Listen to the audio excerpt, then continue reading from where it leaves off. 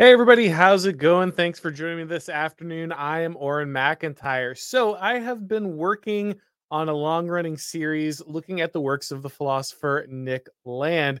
Land is one of the critical figures when it comes to neo reactionary thought. He is somebody who was formerly a Marxist, or still, I guess, in many ways, thinks along those lines, but however, kind of moved to the right and in that transition brought a very interesting set of skills when it came to analyzing our political situation. I've been looking at a number of different essays by him, and today we're looking at something from his Xenosystems blog. It's something you can't find online easily anymore. However, there is a PDF collection of them.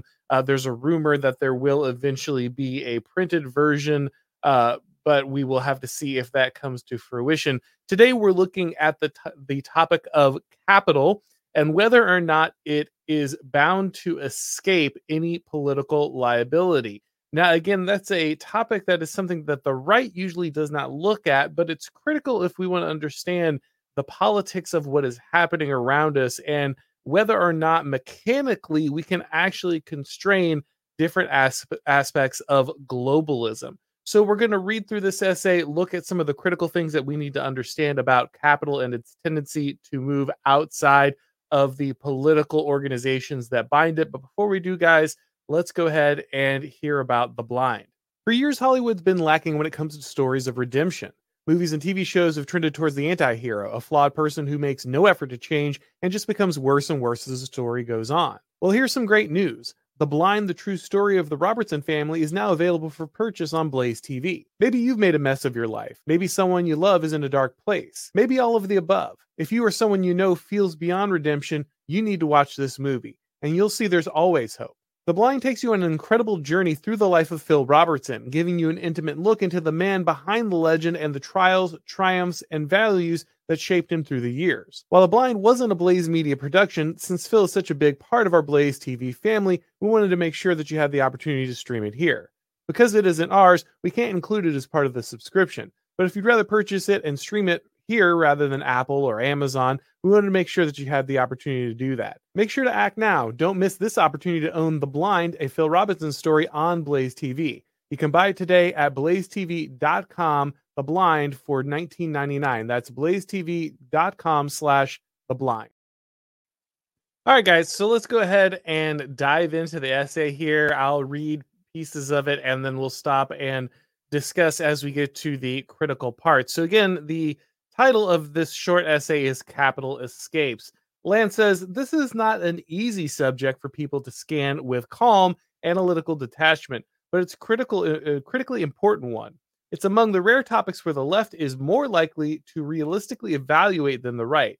Much follows from the conclusions reached. So he's going to talk about the fact that the right has a hard time when it looks at capital because capitalism and the battle between capitalism and socialism or other economic forces has become a big part of the identity of the different political sides. Many people only see the different sides of the political spectrum as a battle between economic ideologies. I think that's a big mistake. I think that's a real problem. But it's true that in many cases, a lot of people on the right see themselves as capitalists or defending capitalism, and capitalism is its own good or its primary goal, those kind of things. And so they wrap themselves around this as their identity. Now, to be clear, economic systems should at least, and we'll talk about this is going to be a big part of this essay, whether or not this can be true.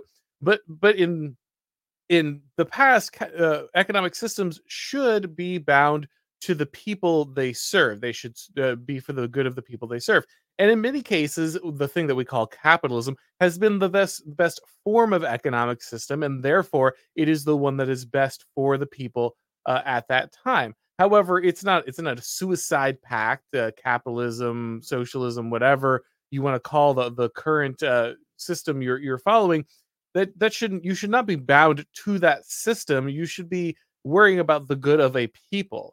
Now that does of course mean taking in a lot of things into account. Maybe something looks like it's good for people in the short term, but in the long term it's very harmful. So I'm not saying that you should you shouldn't look at the long term effects of economic systems, But the point is that if you are caring only about the economic system itself, the economic system becomes the religion. If the economic system becomes the thing you are serving, and not, hey, this is a tool, and if it's good for the people I care about and I rule over, or I'm a part of, or I serve, well, then then it's good for them. Then that's good, and if it's not, then it's not. And that's the primary goal, is the good of the people, and not the long-term viability of my personal economic preferences or ideology. But the thing Land is going to invite us to do here is discard our own attachments to any of this stuff, and instead look at this kind of analytically. He's saying that the left is it better able to do this in this particular case, and he'll explain why. I won't dive too deep into that because he'll reveal a little more here in a second. It can be fixed provisionally by a hypothesis that requires understanding, if not consent. Capital is highly incentivized to detach itself from the political eventualities of any specific ethnographic locality, ethnogeographical locality, and by its very nature, it increasingly commands impressive resources with which to liberate itself or deterritorialize. All right, so there's a lot in those two sentences. Let's break that down. First, he says, "Look, we need to look at this kind of in a detached way. We need to understand this. It's not about giving it our moral consent, right? He's making a appeal to a Machiavellian form of analysis here. We need to look at what works and what is true, and not so much what we prefer or like to be true. And this is going to be difficult because in some ways I disagree with Land here. However, I think his call to think about this in this way is important, because if we attach our own personal preferences to what's going to be true here, then we're going to have a hard time seeing the forest for the trees, and that's what he's encouraging. So the second line here: capital is highly incentivized to detach itself from the political eventualities of any specific ethnogeographic locality. All right, what does that mean? It means that capital does not want to be bound. We want to control the economic impacts, the movement of information and production, development, technology, and of course money. We want to control all of those things, and we want to bind them for the good of the people, right? We want to bind them to the specific ethnogeographic locality, right? So we want things that are operating in America's interest because we're Americans, and then the Chinese want things that are operating in their interest because they're Chinese, and people who live in Western Europe would prefer that those things be bound to them. But what he's saying is that capital is incentivized to detach itself. So globalization, the process that we're undergoing, that we're watching, where capital stops serving the good of the nation and instead detaches itself and wants to escape the political concerns of a specific region. He's saying that is incentivized by capital. That's what capital wants to do. And of course, that makes sense if we think about it really quickly, right? So, for instance, capital says, we want to offshore the manufacturing of something because it's cheaper, it's more efficient economically, something like that. Now, the specific political ethnogeographic concerns might say, well, actually, we want that manufactured in America because, let's say, all our antibiotics have been offshore to China, which they have, right? All of our antibiotics get manufactured outside of the United States. And we say, well, it would be better if we manufactured them here, even if it's more expensive or time consuming or less efficient overall, because if there's something, say, I don't know, global pandemic or something and we have a hostile power that produces all of our antibiotics, we would not have access to them, and that could be a really big problem. And so even though economically, like, the needs of capital might say it's better to offshore this creation of antibiotics, are the political motivations of our ethnogeographical concerns might say, actually, we'd like to pay the higher cost of keeping it short here. That is to serve our interests. Going back to Land's quote here, and by its very nature, it increasingly commands impressive resources with which to liberate itself or deterritorialize. All right, so what is deterritorialization? That's a really critical concept to grasp here. So Land talks a lot about deterritorialization and reterritorialization. And I think it's a really important thing for us to get from him. He takes that verbiage from Deleuze and Guattara. These were actually two Marxists who wrote a book called Anti-Oedipus and another one called A Thousand Plateaus. We could there's a lot behind that. The point of deterritorialization and reterritorialization is that capital is originally territorialized, meaning that it serves the interests of a particular group. We create a business or we create a some kind of organization, and it serves the function of, I don't know, transporting people across America or making pharmaceuticals or whatever widget it does, and it does that in the service of people who are mostly bound to this area, right? But to this region. However, as it grows and it globalizes, it seeks to deterritorialize. The company is no longer interested in serving a particular group of people. It doesn't want to just serve Americans. It wants to expand its reach, expand its capacity, and capital seeks to deterritorialize different aspects of the business and move them into a more global marketplace. This also happens with different things inside our society. So, for instance, at one time, finding a romantic partner was territorialized geographically, right? You had to be in a specific region. You could only travel so far usually to find a romantic partner, and it was also usually territorialized in the context of, let's say, the family or the church, right? You would find a romantic partner because your parents arranged a marriage, or because you met somebody at your church, or your church had a group where you got people together, those kind of things. That was where the primary business of finding a romantic partner was done.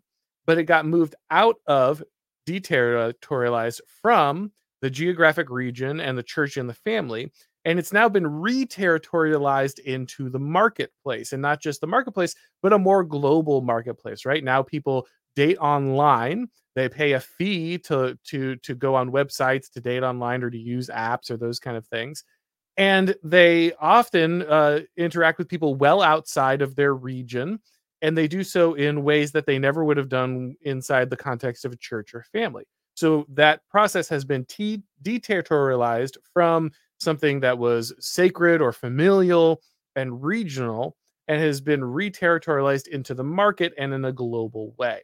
And so he's saying that increasingly capital is able to deterritorialize itself, remove it from that ethno-geographic context, remove it from that political context, and then relocate itself, reterritorialize itself into kind of the more that global market. Now, we're going to dive deeper here into what that means. We just broke those two sentences down because we need to understand concepts in there. So let's jump back into actually making progress in the essay.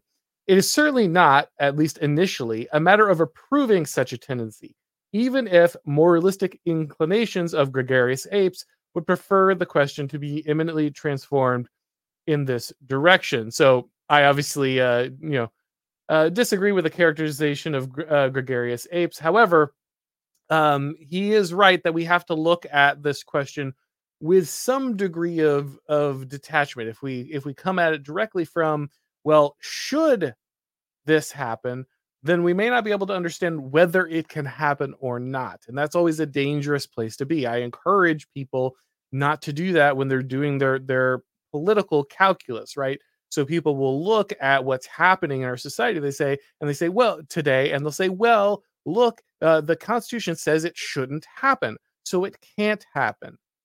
But that's not how that works. If the Constitution says it shouldn't happen and it's still happening, and nothing about the political system is stopping it from happening, nothing about the legal system is stopping it from happening, if there's no action from the people to keep it from happening, then saying it shouldn't happen doesn't actually change anything. And we need to reevaluate the way we look at it politically so we can better understand what's happening.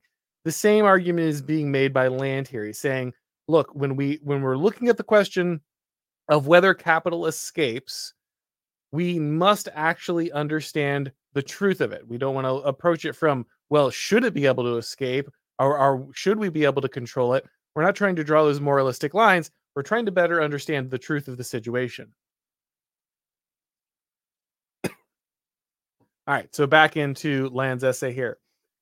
Uh, Integral leftist animosity to capital is actually valuable in this respect, since it makes some room for comprehensive apprehension of globalization as a strategy oriented to the flight of alienating productive capability from political answerability.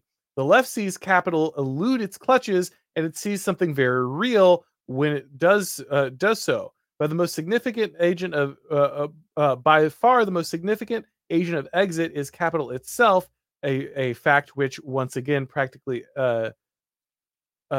explicable, excitable, sorry, apes find hard to see straight. So what is he saying there? He's saying, well, in some ways the left understand this issue better because they actually have this animus towards capital. Now here he's talking about really the Marxist left. Obviously, in many ways, the neoliberal left are not. They don't have hostility to this at all. This is their goal. If you're looking at the World Economic Forum, if you're looking at George Soros or a lot of these people, they want the global governance, they want the globalization, they want the global marketplace of both humans and things. And so they don't have a lot of problems here. He's talking about kind of that old Marxist animosity towards capital. He says, while they might be wrong about a lot of things, their hostility towards capital at least helps them to see the eventuality of this truth that capital does want to escape, that it does want to avoid political answerability, because that's kind of the socialist idea, right? Is that we will make capital politically answerable. We will control its flow. We will make sure that it cannot escape the consequences that it visits upon our ethno-geographical locality, right? We want to control it. We want to penalize it in certain ways. We want to punish it. We want to keep it under wraps. We do not want it to just be able to escape and do whatever it does. However, he's saying that the left's animosity towards this lets you know that gives it some truth. It allows them to see something that many people on the right maybe don't want to see. He's saying that really the most significant agent of exit is capital. The most significant agent of getting people out of political accountability is capital. And well, that's hard to argue in some ways, right? We look at whether it's people fleeing kind of more controlled governments originally for the new world. What allowed them to do that? Well, capital, the fact that there was investment and there were all these ways that you could split finance a voyage, and you could secure new products and send them back. There also the fact that today, how do you escape political accountability? Well, you being rich is a great way to do that. And so there's most certainly some truth to that. Back to his essay here. It's escaping. Let's punish it. He says, yes, there's always plenty of time for that. But shelving such idiocies for just a few moments is a cognitive prerequisite. Primary question is a much colder one. Is this actually happening? So he says, yeah, I get it. You want to go ahead and punish this. I get it that you want to go ahead and tell capital what it wants to do. We can figure that out in a second. The more important thing to figure out is this actually happening? Is escape actually a primary function of this? And can we control it? The implications are enormous. If capital cannot escape, its apparent migration into global circuits beyond national government control for non-exhaustive example is mere illusion. Then the sphere of political possibility is vastly expanded. Policies that hurt, limit, shrink, or destroy capital can be pursued with great latitude. They only be constrained by political factors, making the political fight the only one that matters. All right, so he's saying here, if we can actually control this, if capital can't escape and its constant shift, what looks like its constant desire to shift into the kind of the global market, escape the boundaries of the nations that would try to control it. If that's not true, if that's merely an illusion, well, then we have all these political options. We have all these political tools. You can put regulations on it. You can shift the incentives. You can work to slow it down. You can put barriers between capital and its acceleration. You can do all of these different things if capital isn't inevitably destined to escape. However, if it is, then that really matters. The question is really, what is the realm of political, or what is the realm of political? Uh, how can it work in concert with economics? Is there a limit to the realm of the political when it comes to economics? Will capital eventually escape, or can economics control capital? Can economic policy ultimately put restraints on capital? Back to his essay here. If capital cannot in reality flee, then progress and regress are simply alternatives.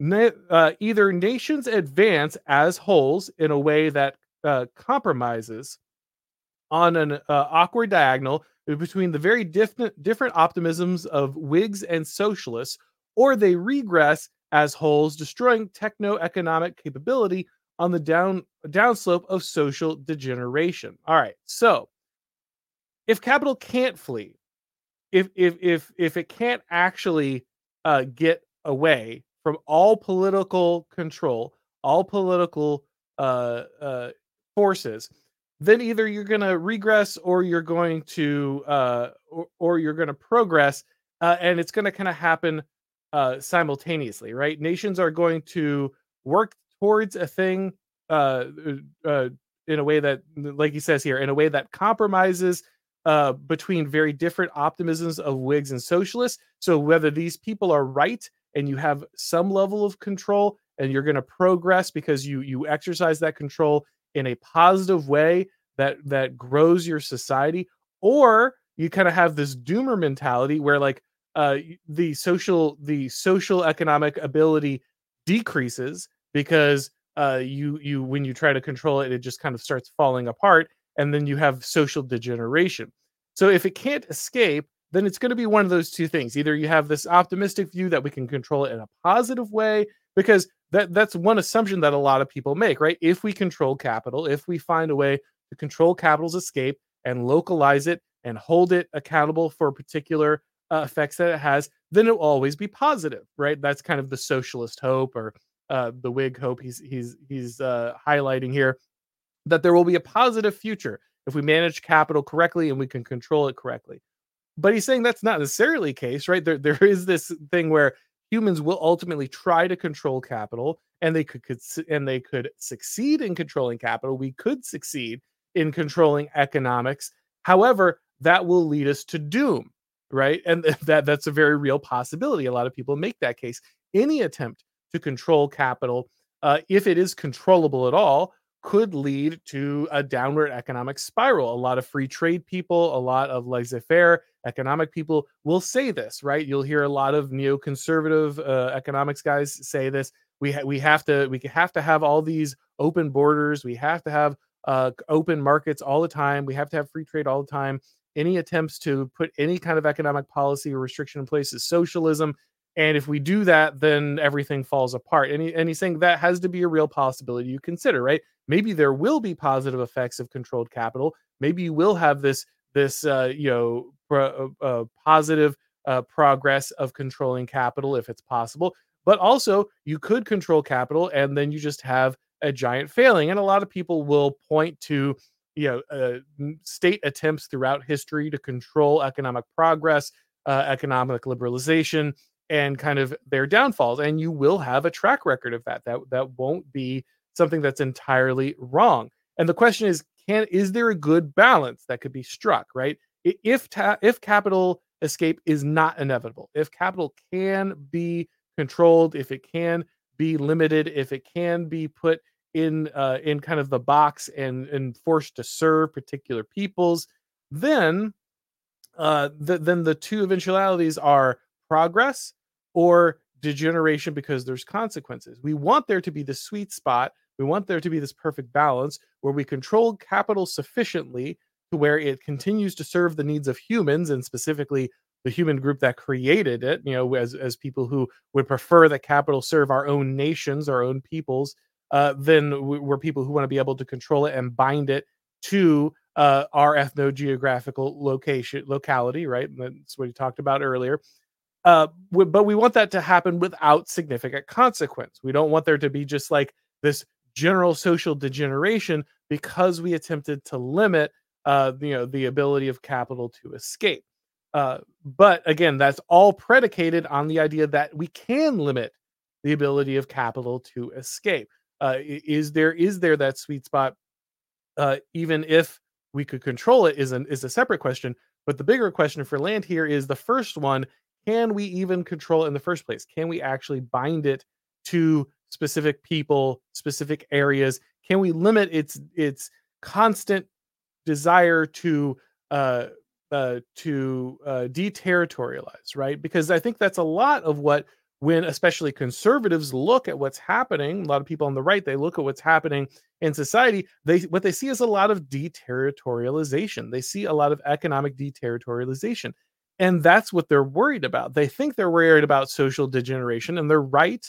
That we see a lot of degeneracy that has come, morally, but a lot of that stuff follows from the economic consequences of deterritorialization. When we remove the ability of one man to provide for a whole family, we're going to change the family structure, right? When we open up markets to women and children, you're going to see the structure of the social structure of the family change. We're going to see critical parts of our social structures and our traditions change when we deterritorialize things. And so a lot of the things that the right observes that they don't like are actually the consequences of capital escape.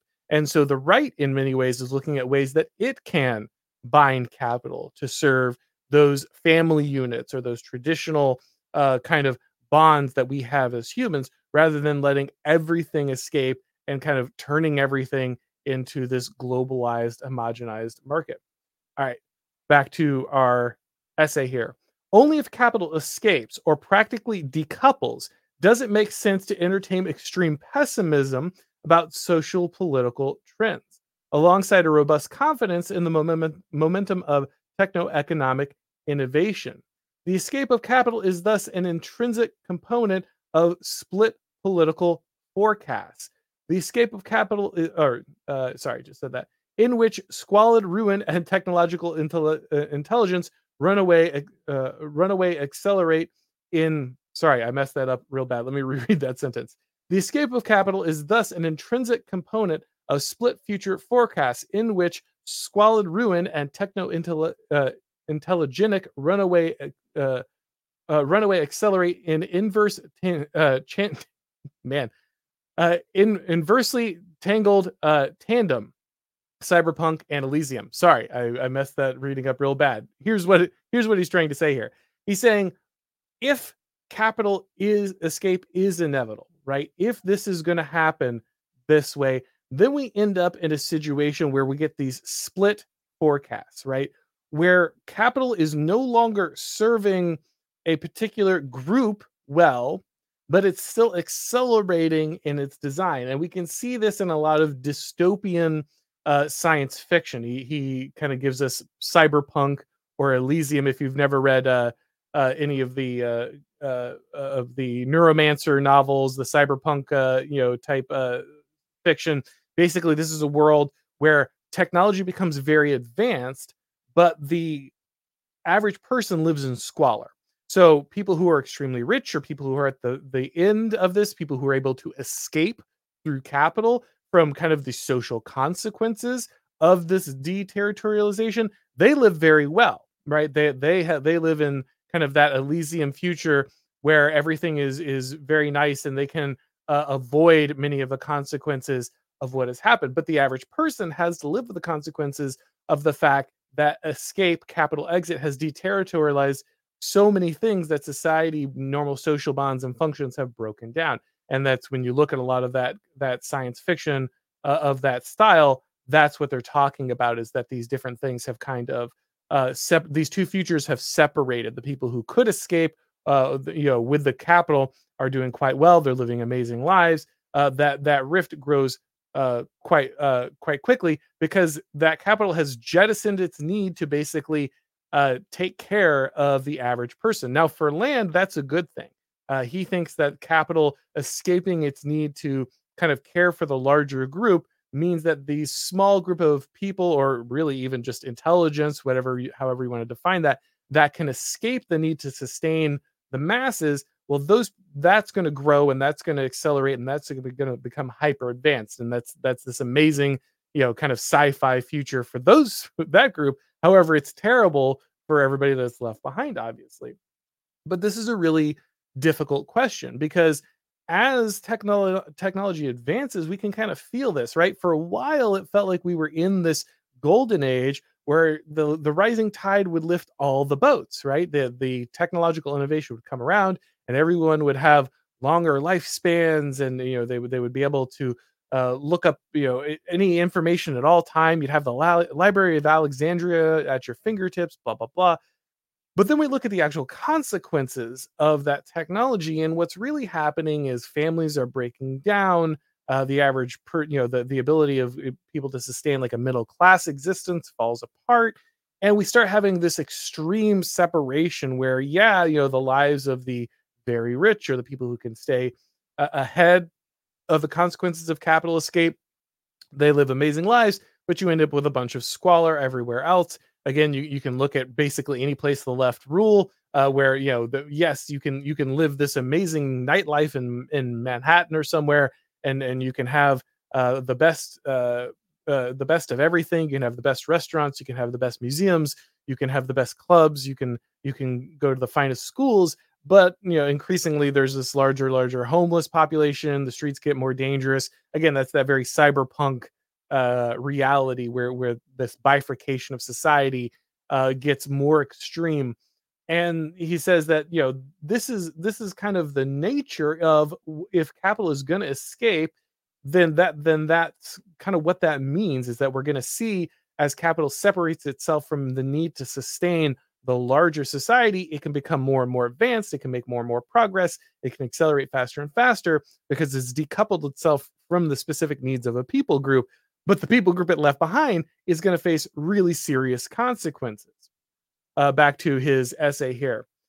Try not to ask, if only for a moment, whether you like it. Ask first whether intellectual integrity can sorry.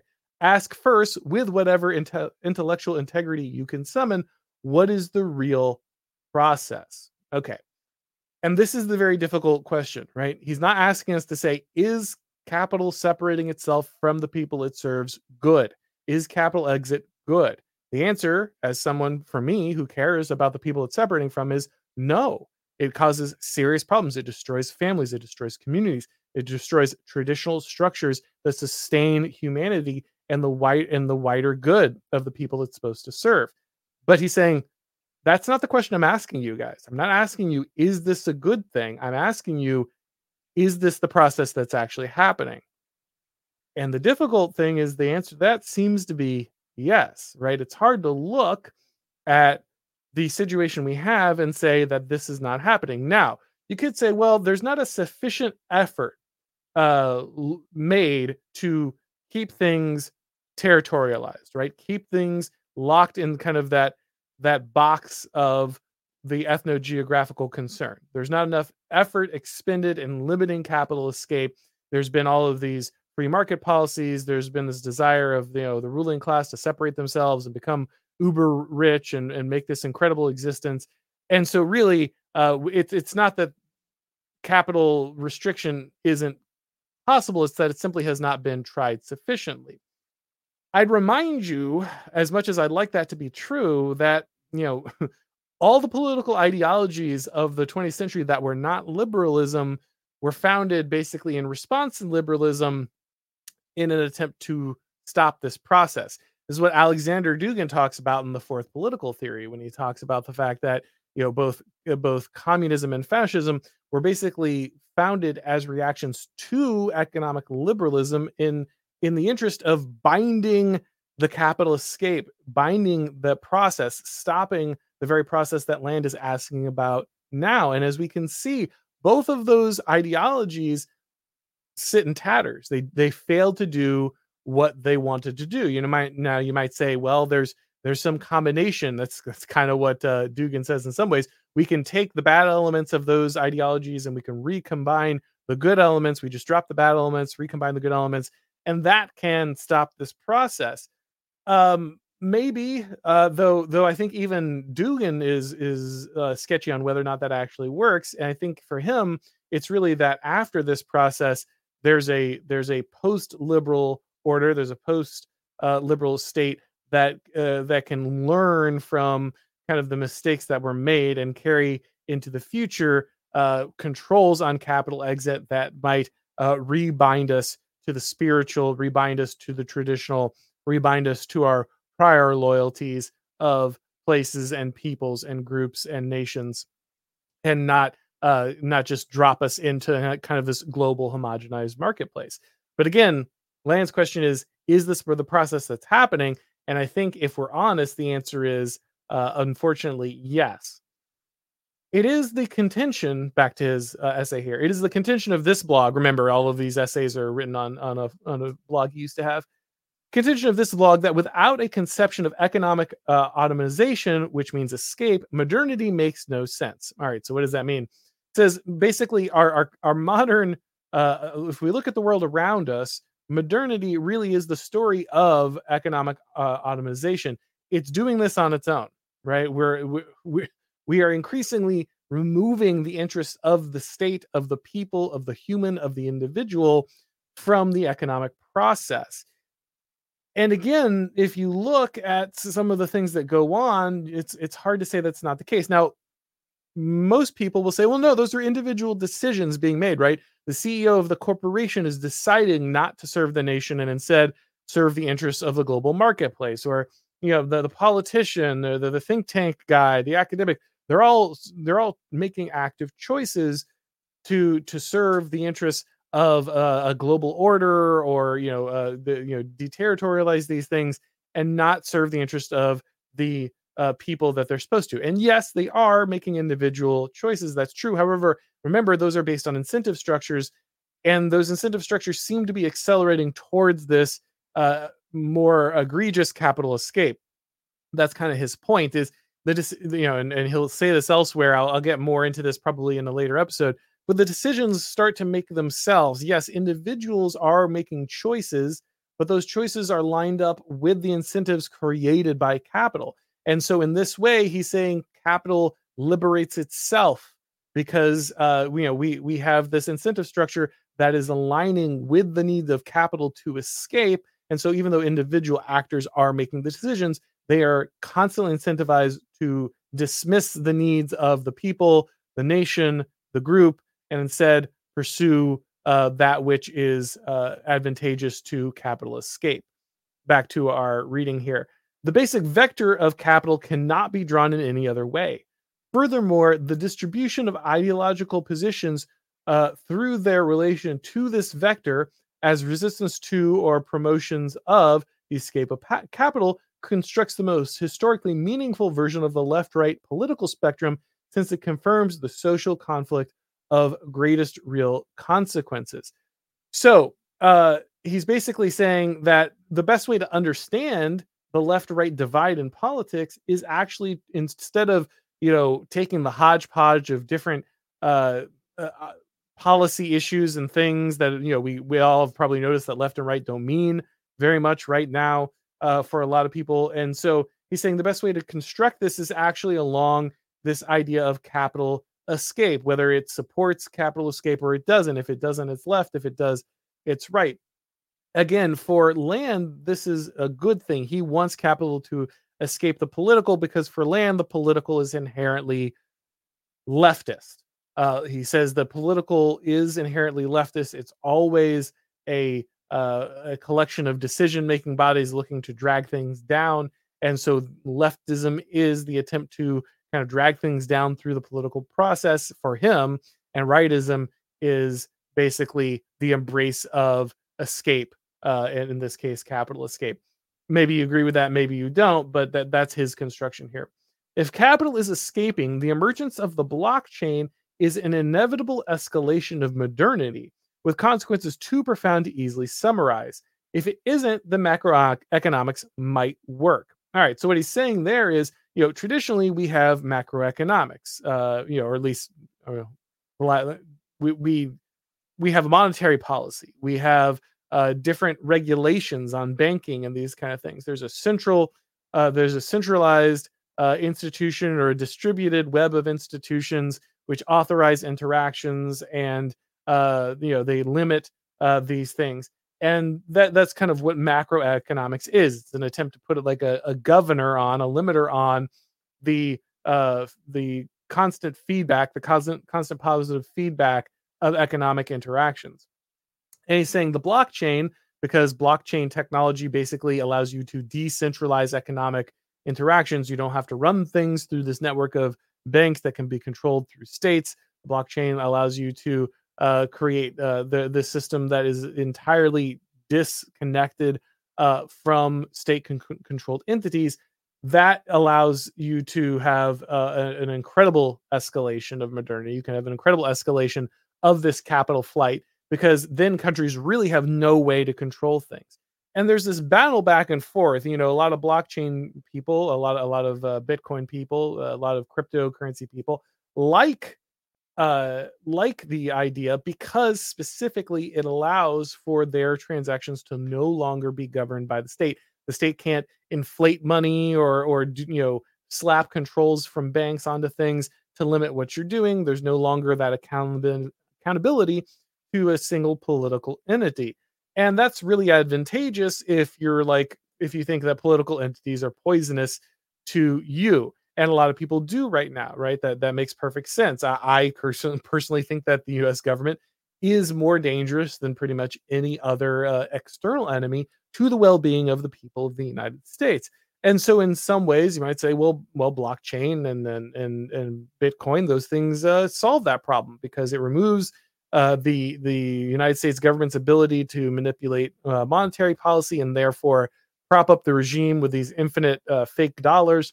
And that's all true, right? And that seems good in theory, right? That the regime would no longer be able to manufacture this kind of fake control over the economic system and kind of everything through its macroeconomic policy. However, there is a consequence to this, right? If you completely free capital from states and the control of states, that seems good because the state is against you, sure. However, then you free pretty much its ability to be controlled in the interests of any political entity at all, which means you lose the ability to contain to say the United States ever for any reason, even if the United States is something you are looking to preserve, or people in the United States are something you're looking to preserve. And so there's this, there's certainly you could say a dual-edged sword, but I would say almost legion edged sword of what capital escape can do. Sure, it can topple bad regimes, but it could also topple any regime, good or bad, which is kind of its point, is to reduce the ability of politics to have any bearing on capital, because capital can escape its consequences entirely. So this is a very difficult question, one that I'm still grappling with, because it's hard to argue, I think, with the inevitability of some of the process that Land is talking about.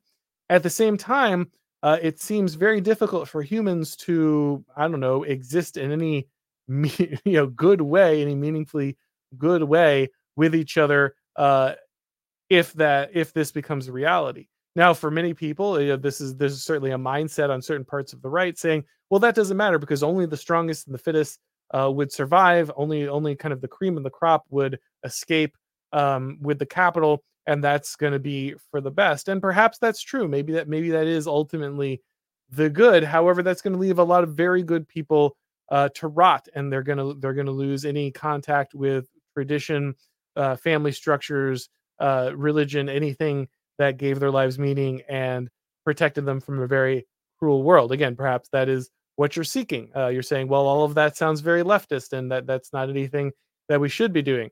However, if you have any interest in actually protecting any kind of community, those are kind of things that you have to do. So there's a very real tension there. I don't think this is a problem that has been solved in any way, shape, or form, but it is a mechanical thing that we really need to understand about what's going on in the world around us if we want to have a chance at addressing the issues that we're facing. All right, guys, going to go ahead and pivot over to the questions of the people here. Let me take a look at what we've got. Thursday here for $5. Benedict the 16th.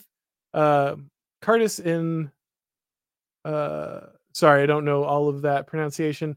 Talks about, oh, sorry, I should put up on the screen here. Talks about this kind of specifically stakeholding versus shareholding. Yeah, so that sounds like a lot of Catholic doctrine that I'm not particularly familiar with, but definitely something that probably is worth looking into here. I'll have to contact somebody like the distributist who is more familiar with some of those encyclicals. Uh, Looks like a slosher here for 10 Canadian. Thank you very much. Just a donation. Really appreciate it. Jacob Zindel for $10 here. The global elite new appear fully. I think that might be now.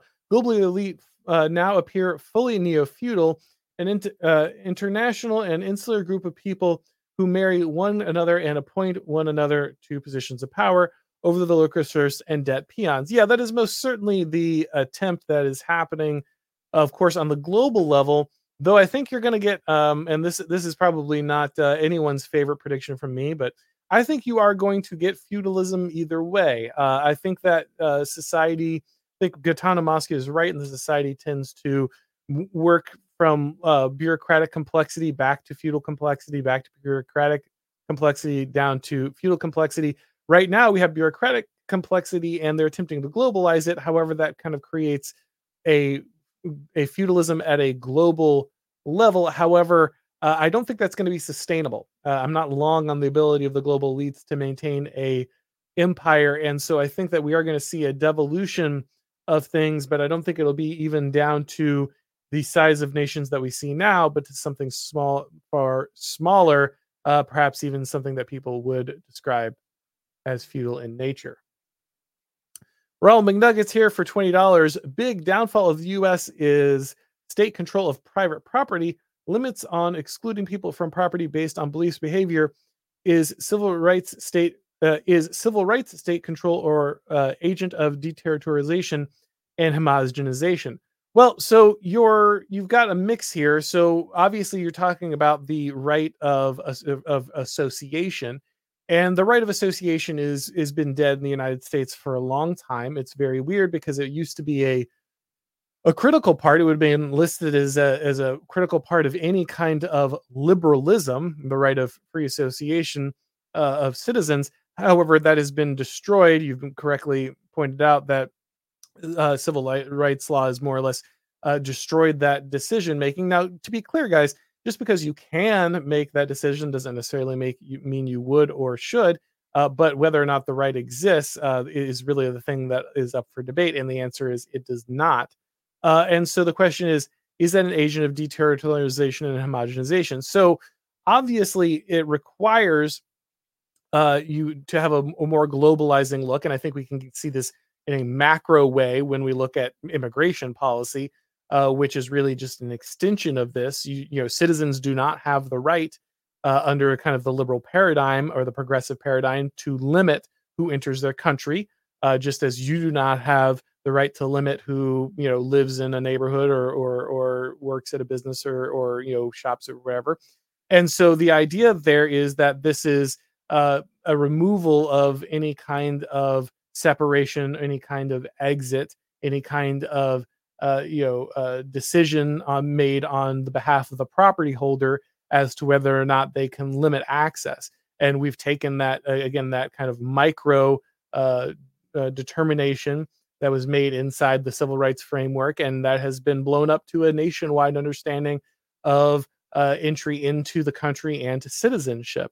And so, is this an agent of deterritorialization? Yeah, I mean, I think that obviously has to be the case ultimately if you have this kind of free flow, and this is one of the things that you'll hear from free traders. You need the free flow of capital, and capital includes people. You need labor, flow of labor, and so you have to get rid of national borders in order to do this. In case you're wondering, who thought this was a good idea. I mean, Marx said that he was a free trader in the sense that it was more likely to accelerate the breakdown of nations, and that's ultimately something that he was looking for because he wanted a global control of capital. Yes, I think that ultimately that does make it a agent of deterritorialization if you don't have the ability to control who's moving in and out of your borders because they need to, or whether they be your own personal private property or the nation as a whole, because there's the needs of capital must be served, then obviously that's going to have that effect. All right, guys. So I think that is all of our questions for today. I want to thank everybody for coming by. I know this one's a little more complicated. There's a little more technical nuance on this one, but I like to dive into the theory with you guys. We do of course, the news of the day. Every once in a while, we get to dive into even some drama, I guess, here or there. But I do try to bring the theory. So we're offering something a little different, and we're not just riffing on constantly on the current thing. And so sometimes we do these deep dives. They can be a little more intense, a little more confusing, but I think they're well worth our time to break down this kind of stuff and understand it. So thank you guys again for coming by. I really appreciate everybody. Of course, if this is your first time on the channel, make sure that you go ahead and subscribe to the YouTube channel. And if you'd like to get these broadcasts as podcasts, make sure that you just to subscribe to the Oren McIntyre Show on your favorite podcast platform. When you do, please leave a rating or review. It really helps with all the algorithm magic. Once again, guys, appreciate your comments, and I'll talk to you next time.